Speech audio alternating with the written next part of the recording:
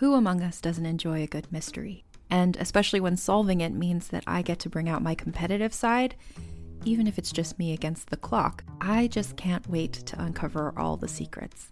So June's Journey is a game that is completely up my alley, and I think you'll love it too. In June's Journey, a hidden object mystery game, you play as June Parker, who's on a quest to solve her sister's murder and uncover her family's many secrets. Each chapter brings you deeper into the story, and it's set in the Roaring '20s, so beyond uncovering clues, you get to experience the glitz and glamour of the time. June's Journey is definitely not a game I play mindlessly, which I love because I get genuinely invested, and a lot of it is a race against time, so there's a little fun added pressure of trying to find the clues as quickly as you can in each scene. There are also tons of ways to customize the island that you're on, learn more about the characters, and then new chapters are added weekly, so you really can't run out of things to explore. So if you think you're up to solve this case, download June's Journey for free today on iOS or Android, or play on PC through Facebook Games. June needs your help, detective. Some of you may think a podcast about representation, it's not for me. But if you're a human being, then the podcast Reppin' is for you, because we all represent something as people. So are you interested in knowing what you have in common with your favorite actors, to best-selling authors, and leaders in different genres? On Reppin', you'll meet notable people you think you know. You'll see what they show up for, and you'll see what they represent. It's an insightful, feel-good show hosted by me, Evelyn. So come and take a listen. Reppin' is available wherever you get your podcasts.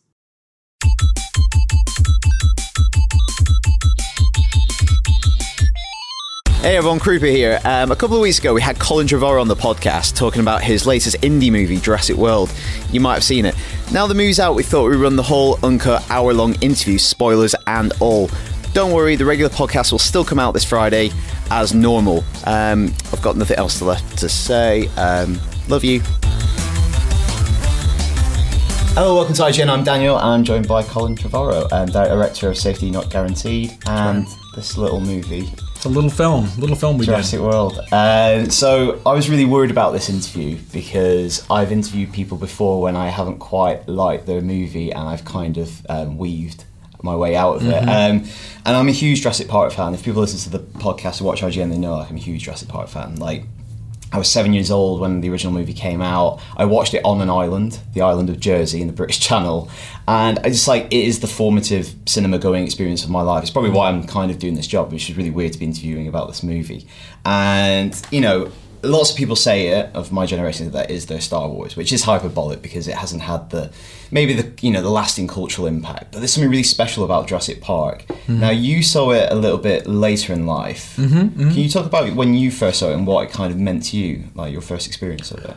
Yeah, and it's interesting. I have had many people tell me that it was their Star Wars, and I think regardless of what the actual resonance is culturally over a long period of time, it's a very personal thing, what that movie was for you that made you maybe not decide you had to be a filmmaker, but that you wanted to surround yourself with this new mythology that Steven Spielberg and George Lucas and Robert Zemeckis and all these people who were working during that particular period of time managed to introduce and that have lasted for so long. And Star Wars was my Star Wars. I'm older than you. I'm 38 and not that much older, but 5 to 7 years can make all the difference when you're talking about which part of the 80s hit you. And where you are in your life. Exactly, I was 7 years old. I was really into dinosaurs. You were probably into girls. I was into girls. That's exactly right. I was 16.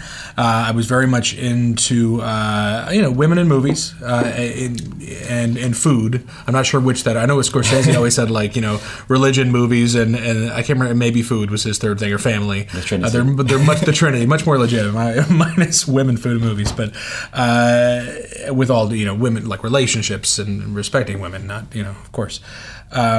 But I was, sort of cynical at the time and kind of thought I knew how it all worked and I had everything figured out. And I went to a theater that was near my house. I grew up in Oakland, California, and we have this theater called the Grand Lake, which is the most beautiful old movie palace. I feel like there's a lot more of those here, but they still show, they're theatrical. They show theater, whereas in America we had these really amazing movie palaces that have disappeared and they've either turned into, a lot of them are churches, surprisingly, or malls, and this one still exists, and I get to go see the movie there in a couple weeks, and I'm so excited. And it was showing at midnight the night before. My friend was the guy who served the popcorn at the theater, and he called me up and he said, we're going to watch this new movie tonight at midnight. And so I snuck out of my house because I was grounded, and that, I don't know if that's a British term. Do you get grounded? You get grounded. We've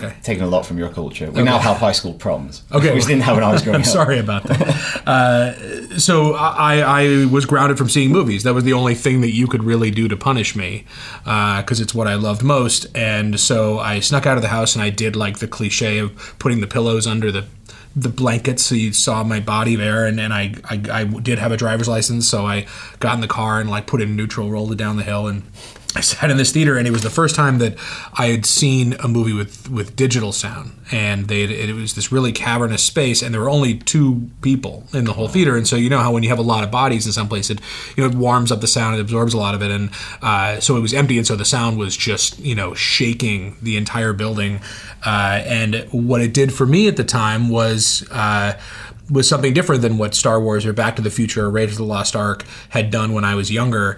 It showed me how a movie can take you from being a cynical 16-year-old or even an adult and turn you back into a child. And so it was actually very informative for what I was trying to do here, and what I think we've done pretty well, which is make something that is very respectful of Jurassic Park, and yet is a new movie and feels like an original movie set in that world, and has a lot of very subtle ways of making you feel the way that you did when you watched the first one without repeating the incidents or bringing back even all of the characters. And that I wanted to find a way to do that in a different way. I feel like, this is a really long answer. It's a good answer. I'm going to keep quiet. Fan service is something that can immediately become very pandering, very quickly, and I didn't even want to consider it fan service because I am a fan. I'm going to naturally do that.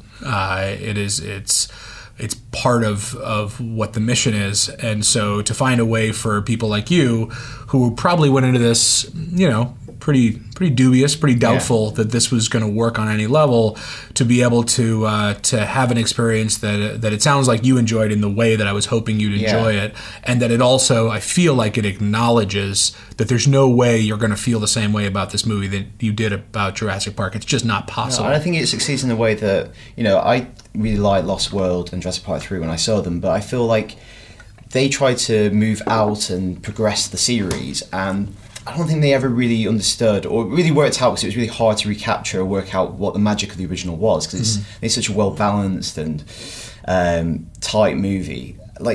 Because is it the characters per se? I don't think it really is. I think it's more the dynamics between the characters, because they try to bring back Jeff Goldblum's character, and then for the third one, Sam Neill's character. So it doesn't really adhere itself into the characters per se. It's something about the relationships and what's going on.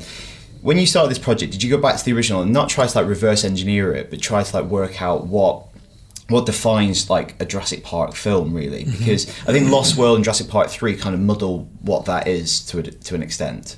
Well, I think The Lost World is a different movie because Steven won't make the same movie twice. He just is incapable of doing it. And so he wanted to make a different kind of film. And so they made a Lost World movie, or a King Kong movie, however you want to look at it. What I observed as a fundamental equation of what works in a Jurassic Park movie, and why we have an advantage here because we have that equation, is you enter a place that is full of awe and wonder and joy, and then that spirit is slowly dismantled over the course of an hour and a half, 2 hours. And Jurassic Park 3 and The Lost World both had a different equation, which is you're going to a place that's horribly dangerous, you're probably going to die, and sure enough, that's what happens. So there's not really a surprise in that for the characters.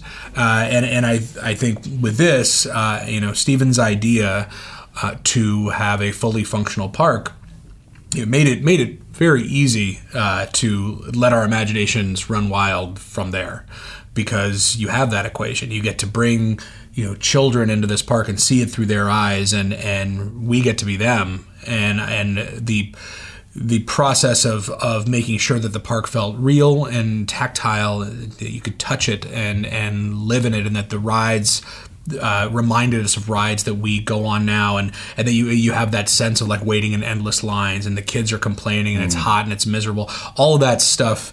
I like the park attendant just doing this like as a summer job, and he's really like just bored of it. Enjoy the ride, yeah. And the girl, amazing actor who did when the Mosasaurus comes out, and how casually it was great Derek Connolly writing where she's like, well, let's hope she's still hungry after eating earlier today, and it's so mundane.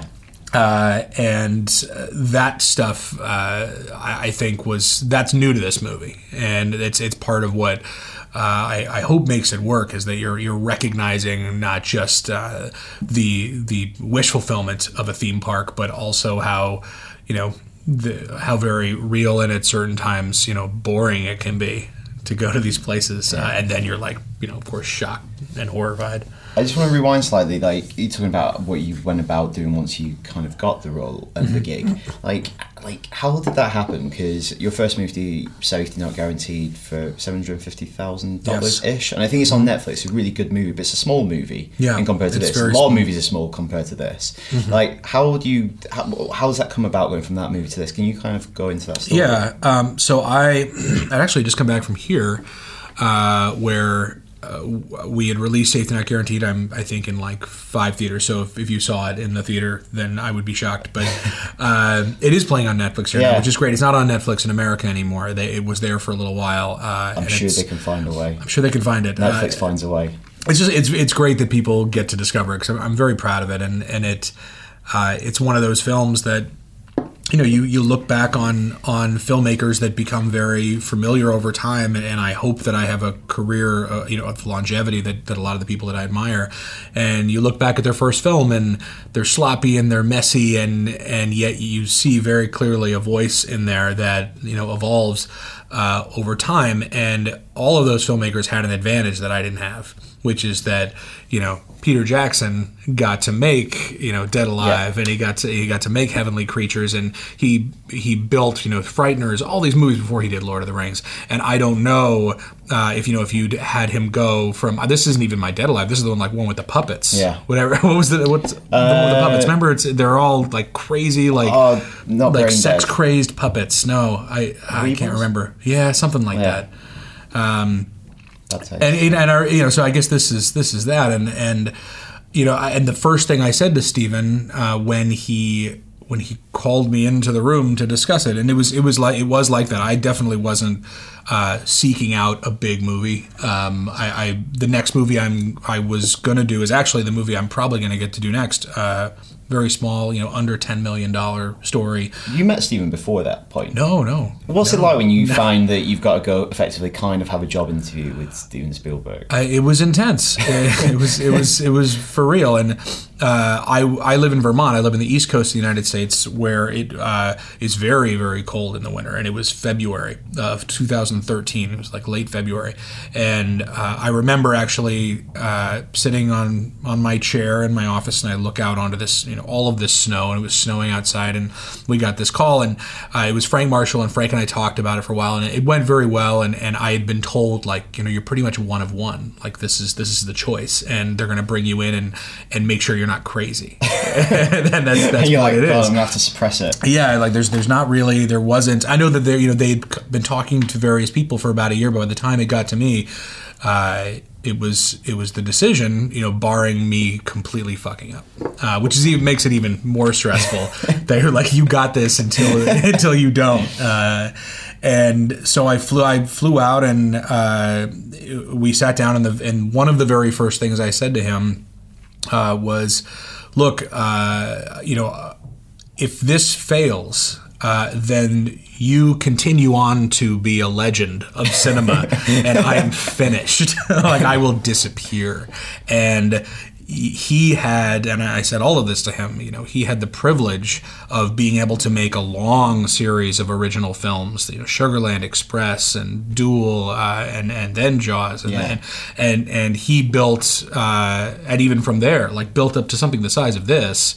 I mean, this is a massive, massive undertaking, and I felt like, in a certain way, I was being robbed of that. I was being robbed of, and that sounds like a negative, but robbed of that right of a filmmaker to make a bunch of mistakes and learn from those mistakes. Yeah. And you're getting it really soon in your career, that big film, which a lot of people get, like you say, 4th, 5th film in. Right, yeah. And that's how it should be. Yeah, that's how it should be, and it's designed that way for a reason. And we have an interesting trend right now where this is happening, and I think it's probably the result of two things. One is that I think Mark Webb showed that it can work. He made very, very competent and entertaining Spider-Man movies, and I think all he had to do was show that it isn't a massive disaster, which it wasn't, for studios to say, oh, well, this makes a lot of sense. And I think there's,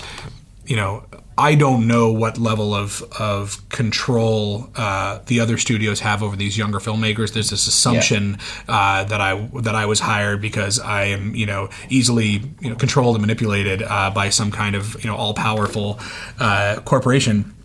Not the reality at all. I mean, we are to the movie. Yeah, but I mean, we're this is my director's cut that we're seeing in a couple of weeks, and the studio was supportive, the whole time, and I didn't have them on set over my shoulder, and I wasn't getting notes. I had Steven, and that was a massive privilege. But back to the conversation, it was something that I knew I was going to do. I wasn't going to say no, and I never told them that I was going to say no until I read the script. And then I had to go back in, and I was like, you guys, if I don't understand this movie, and if I direct it, it's going to be a bad movie, because I can't do it. So what state was it in? Because obviously it's 14 years, well, this year it's 14 years since Jurassic Park 3, and it's one of those movies that, even though it's been in development, we know a lot about it, because again, I think it taps into the fact that even though it's not been one for a while, people are really interested in the series because probably a strong emotional attachment to the original. We know a lot about kind of the various iterations, the John Sayles script, and Joe Johnston saying he's not directed, Sam Neill saying he's coming back, he's not coming back, same with Richard Attenborough. Like, what was the kind of situation it was in when you came on board? I read Rick Joff and Amanda Silver's script once. I read it. It was funny. They brought me in, and there was a whole production office that was up and going, and they were ready. We were shooting like in 3 or 4 months, and they slid the script across the table. I'd already been hired, and I hadn't read it yet, and they were like, check this out, and then come in tomorrow morning. And I read it, and I certainly don't want to make it any kind of like negative about them as writers, just as I would never insult William Monahan, Oscar winner, or John Sayles, incredible independent filmmaker. It just wasn't anything that I knew how to do, and it actually it helped define for me that I really do have a clear voice, and I do have a way that I want to make films, and I can't just be plugged in to anything. As a director for hire, I probably won't be that good, and so I had to go back in and say, look, Derek and I can take these 3 fundamental ideas that were Steven's, which were an open functional park, awesome idea. This idea, raptors not necessarily running through the jungle like that on a motorcycle, but a character who has a relationship with raptors that is somewhat similar to guys who stick their heads in the mouths of lions and are trying to train and communicate with them, and the idea, and this guy, this girl actually, that there would be a dinosaur that was bigger and badder than anything before, and that would escape and threaten everyone in the park. In that particular script, this dinosaur claimed that it was a real dinosaur that was found. It was found in China, and that I actually had a big problem with right away, because I didn't want to make up a new dinosaur and tell kids it's real.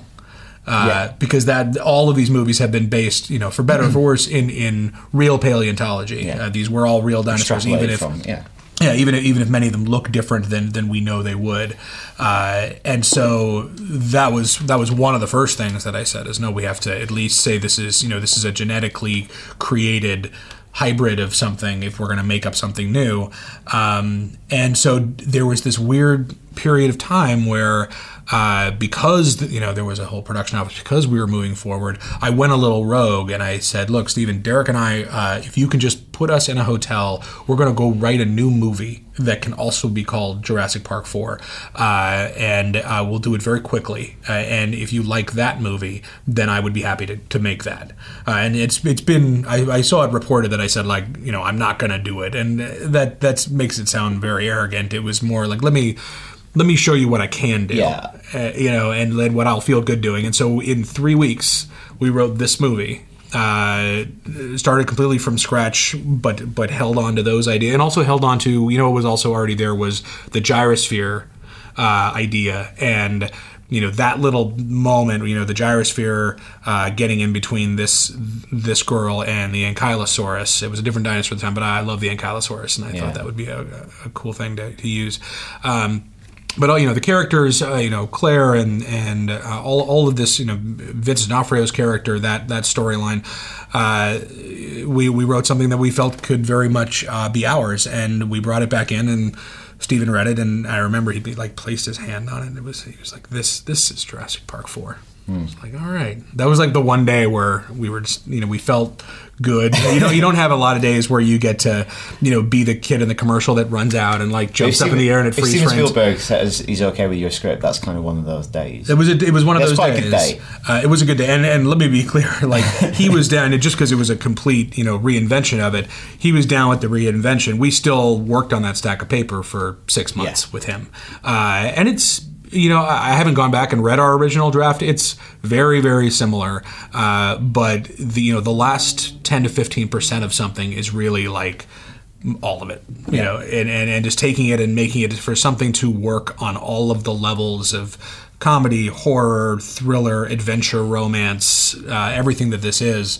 It needs that amount of time, and that was why we postponed the movie, is that we handed this into the studio and they saw what we wanted to do, and they realized that we were shooting in 3 months, and by the time we actually shut it down, it was 1 month. It was crazy. It was just crazy, but I wasn't the one who could stop it. Stephen was the only one who could stop it, and luckily he has that power, and he did, and the studio supported it, and it allowed us to take the script we had, which was, I think that was May of 2013.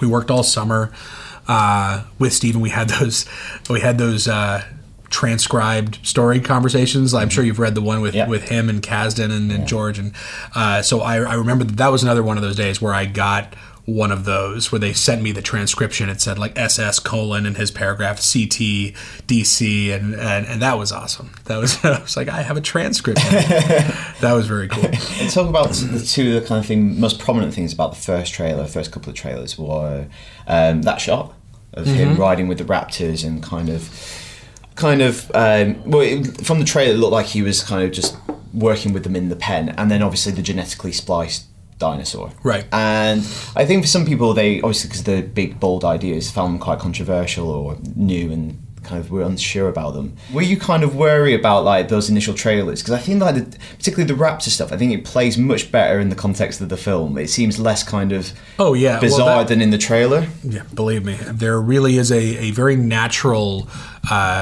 bit of conflict between a filmmaker wanting an audience to be brought slowly into a film and to be eased into accepting an image like that. Yeah. And so if in the first trailer suddenly you've got that is bananas. That's the thing. When it happens and they go out of the gates and suddenly it looks like they're in perfect harmony, you're like, of course. What? Yeah. It's very easy to reject it. Whereas, like I say, without going into spoilers, it plays much better in the film. Well, because you know why it's happening. Yeah. You have built up to a point where you've accepted a lot of other things. Your suspension of disbelief has to be earned, and we've been earning it by the time that happens for an hour and a half. Yeah. And I think that especially if you're introducing a new, every movie has its own logic, and if you're introducing a new set of rules to just show people snippets of something without them understanding the set of rules that define the movie is can be challenging for an audience. People think this is just going to be the same thing again. They don't, Jurassic Park 3 didn't do the kind of numbers that this movie needs to do for us to spend the amount of money we're spending. And we need to show people, they've seen the movie. They know this is different and this is bold, and we want to show people that they're going to have a completely different kind of experience, so we're going to show them this.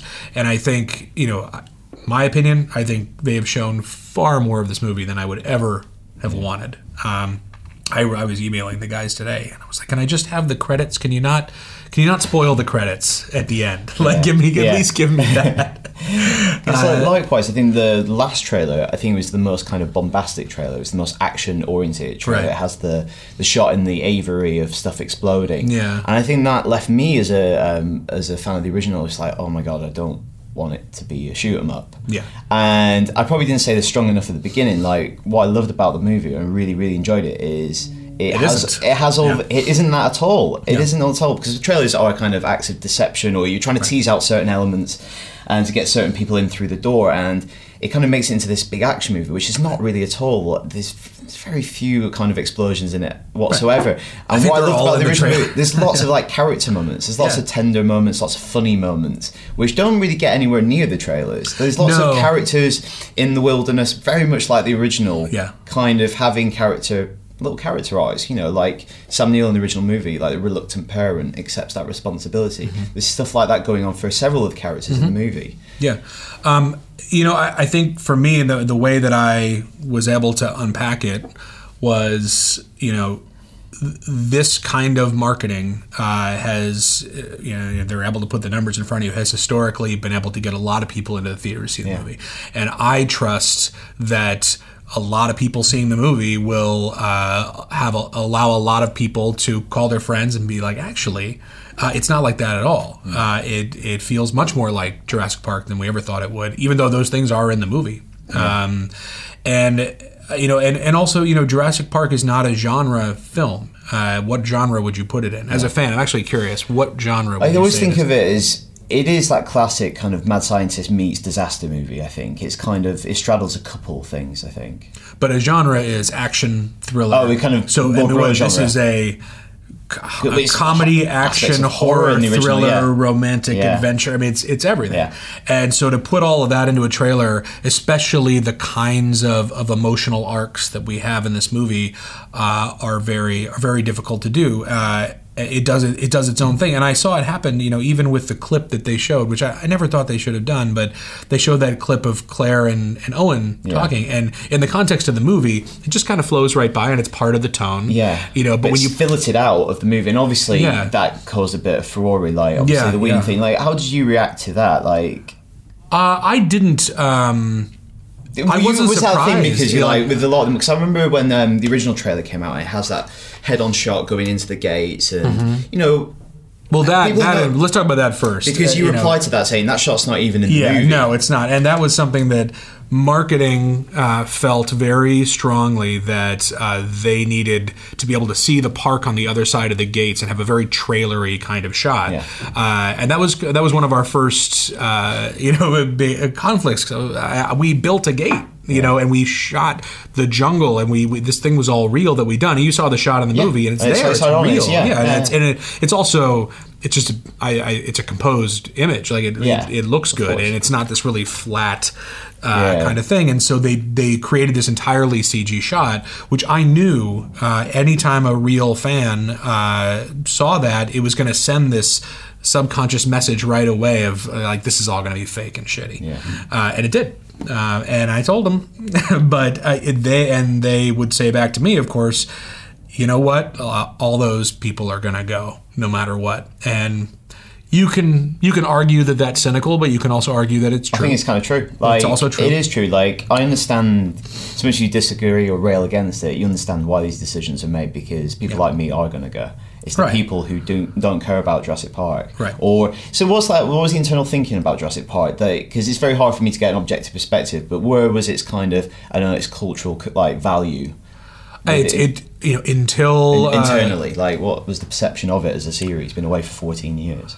They obviously see it as one of the most recognizable and successful franchises in the history of cinema, which it is, and yet one that had diminishing returns financially for the studio, and arguably creatively. And they felt that well, honestly, like what they felt is we want another Jurassic Park movie, period. And that's why so many different iterations were attempted, and that's why a version that no one liked was heading into production because they wanted another Jurassic Park movie.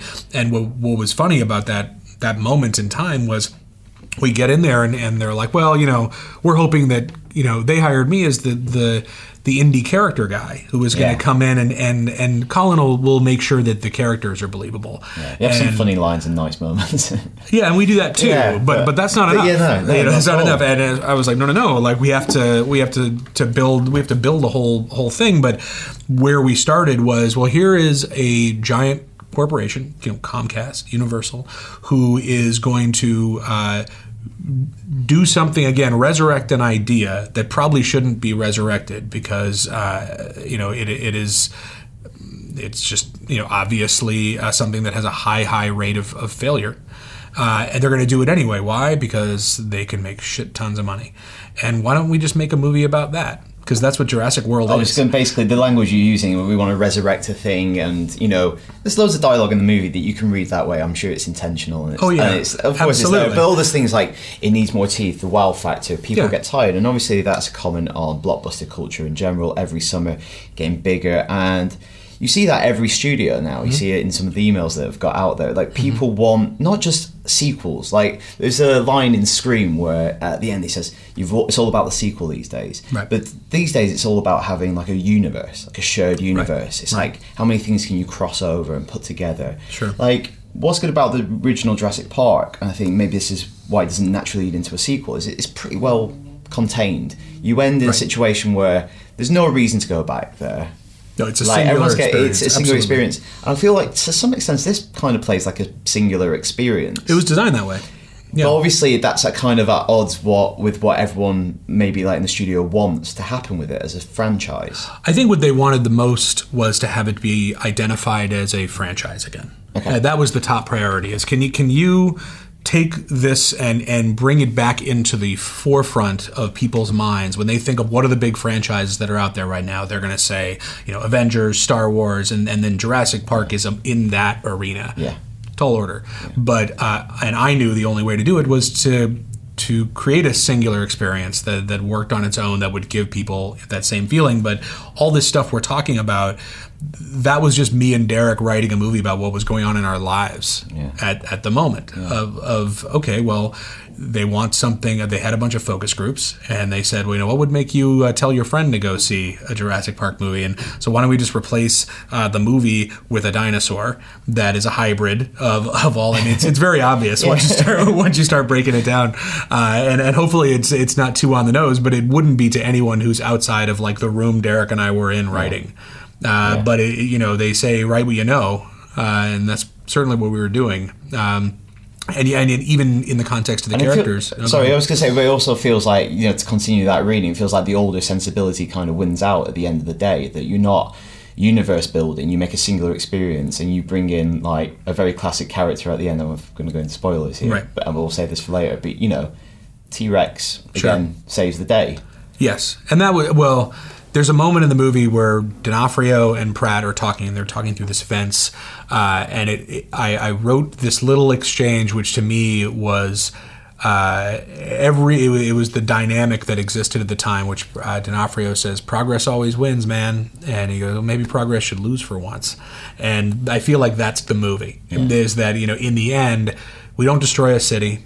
We don't. It is just a couple people and a couple dinosaurs, and the stakes are all about what happens to that group. And I think in this scenario, progress lost in this movie, and we kind of went back.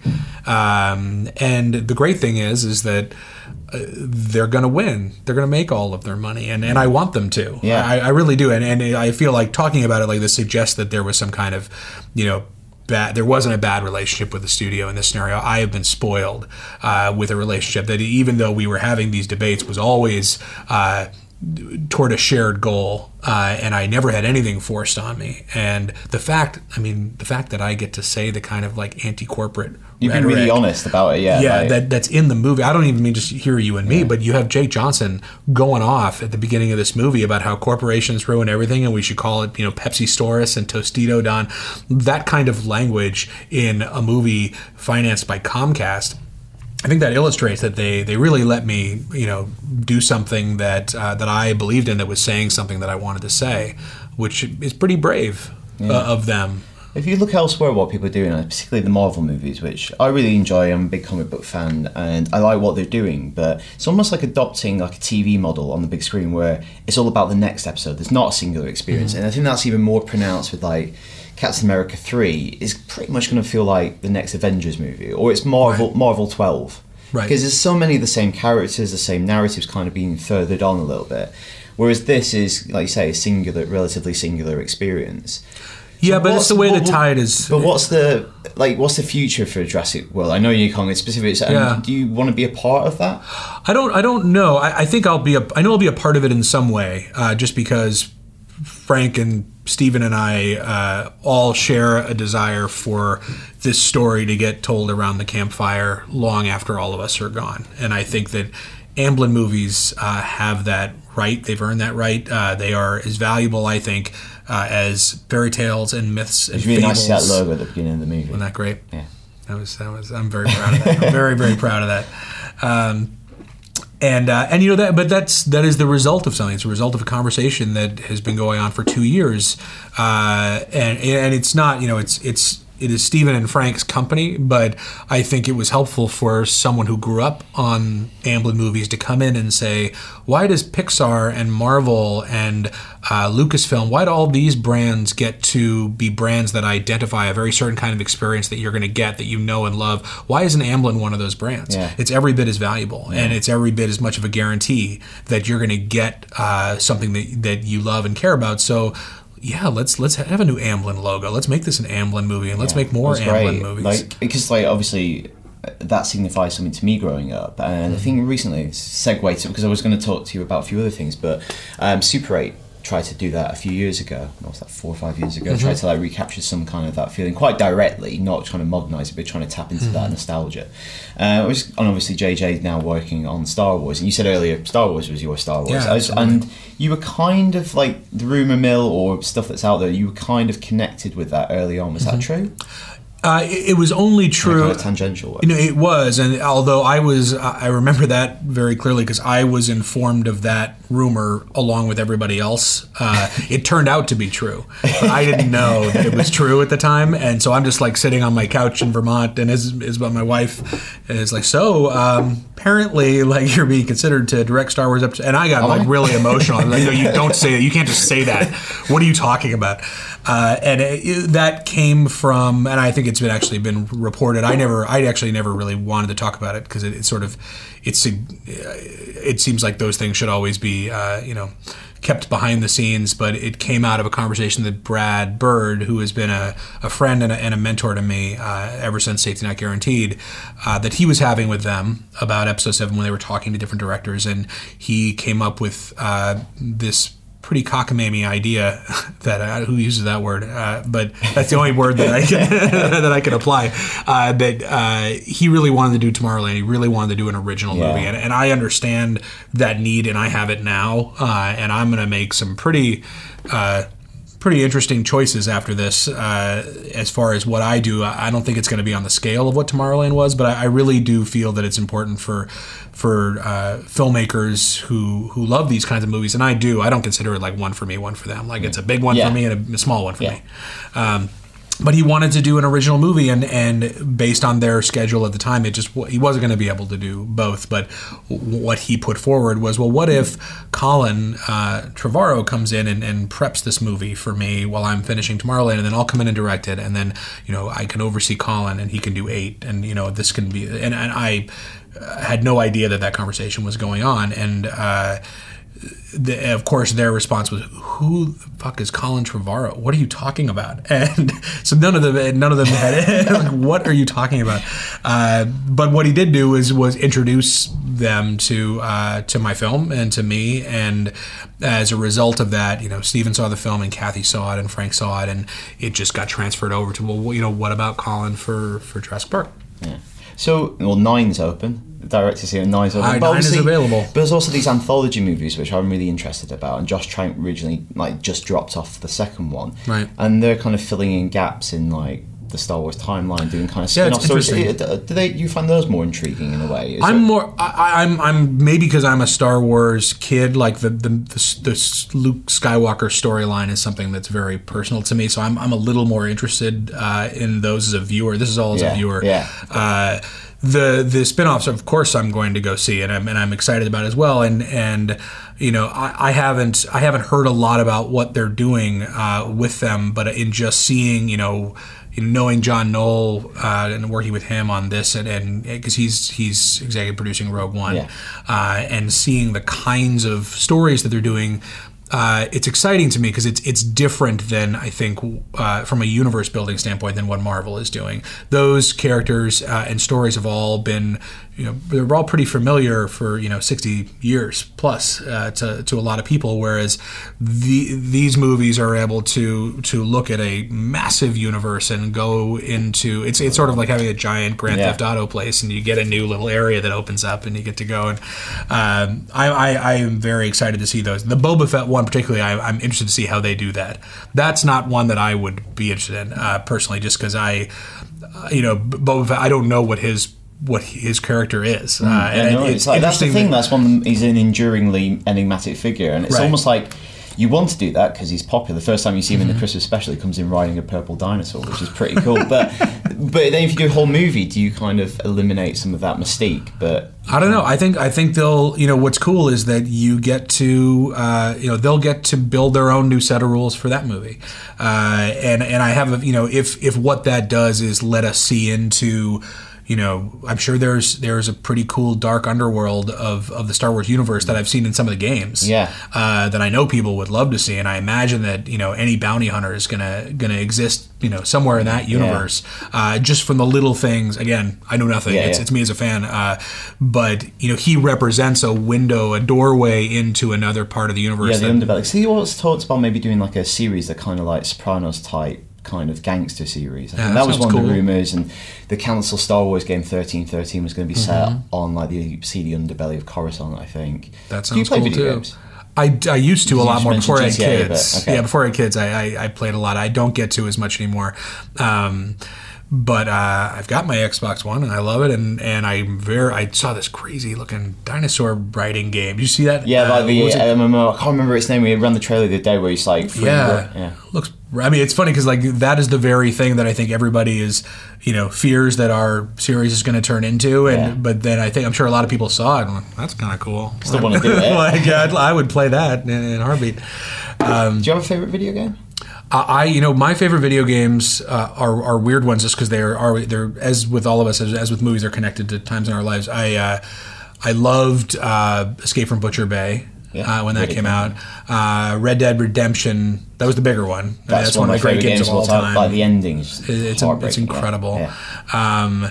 Like little the one that I love that very few people ever played. It's on the original Xbox. There was this game called Circus Maximus that was like a chariot racing game, multiplayer chariot racing game, and it's just that it's one of those like a time and a place games where right when I first moved to Los Angeles, I was living with a couple guys in a house, and we got our first Xbox, and we were playing this this game where one guy is driving the chariot and the other guy's on a back like with a battle axe like hacking at other people. It's incredible. It's like the most exhilarating video game I've ever played, and I'm so frustrated. Xbox, if you're listening, please like make an Xbox One version of Circus Maximus. There you go. I'll let them know at E3 in a couple of weeks. Let them know. Cool. Just to finish, I'm interviewing Chris Pratt and Dallas Bryce Howard this afternoon. Is there anything I should ask Chris, and is there anything I should ask Bryce? Oh God, I feel like what's fun about both of them is they, and with everybody involved in this movie, is everyone has their own personal relationship with with Jurassic Park. It's got all these movies, Star Wars, they're like a religion for people. And everyone has, you have a personal relationship with Jesus and only you know it. Like people have a personal relationship with Star Wars and those two have a very personal relationship with Jurassic Park and getting, I think that will be a fascinating podcast in its own right because it'll be three of you who are all from the same generation and their spirit on set was one that really energized all of us and drove us because it was like having two 12-year-olds who were wearing these costumes and like dressing up in dad's clothes and suddenly realizing. I saw a clip of Chris Pratt running in and he was just like, you don't know how much fun this is. Yeah. His outfit is a little bit Muldoon-esque, and a bit Alan Grant, and it's. To me, it was like an old 30s adventure. Yeah. You can high go, adventure, like it's a high adventure. Exactly, Yeah. that was the look, and all of those costumes, are pulled from that 30s high adventure look. It's like how Indiana Jones looks exactly like the guy in there's like posters of guys from the 30s. Like, wait a minute, it's Indiana Jones. There's no wonder this room is about Chris Pratt. Right, yeah, it looks very similar. And her thing was, I wanted her to be all in white. She is the lead. Was that a John Hammond reference, or was it? It wasn't. Else? Like people say that it wasn't. It was that I brought a picture of like a white egret to our costume designer, and then another picture of a white egret like covered in an oil spill, and I was like, this is what I want to have happen to her over the course of this movie. And I also think her character, she's the lead. I mean, from a narrative standpoint, she's the lead of the movie, and she's the one who really changes. He's a little bit more like Indy, where he's kind of the same guy at the beginning as he is at the end, and the transformation that she goes through, and the fact that she does it in a dress and she does it in heels, and it's, to me, that's a very a little bit of Romancing the Stone in it too, it was very important to us that she go through this adventure in what she wore that day, and that she is, she's a woman on an adventure who's just dealing with it as it goes down, and without any kind of spoiler, like what she does at the end of this movie is something I'm very, very proud of, and I think I was getting quite emotional. I think the fan that's the moment when. I assume that we'll hopefully, if you're a fan, we'll have you at that point, and that's when we're all together and we just get to live in it and go back in time as a group and be happy. Wicked. I think we're gonna have to stop. I think we're going for time. Cool. Just one question for myself. When they're running through the visitor centre at the end and he activates the hologram of the Dilophosaurus. Is that original footage from the movie, or is it not? It is. Like it's basically they took the original footage and they were able to like make a 3D. Yeah, I thought it was. So I wasn't sure. It's so fleeting. I was like, it would be cool if that is an Easter egg. No, it is technically a CG version of it, but it is the original. Yeah. Cool. Okay, well, great. Thank you. Thank you so much for spending so much time with us. Absolutely. I really appreciate it.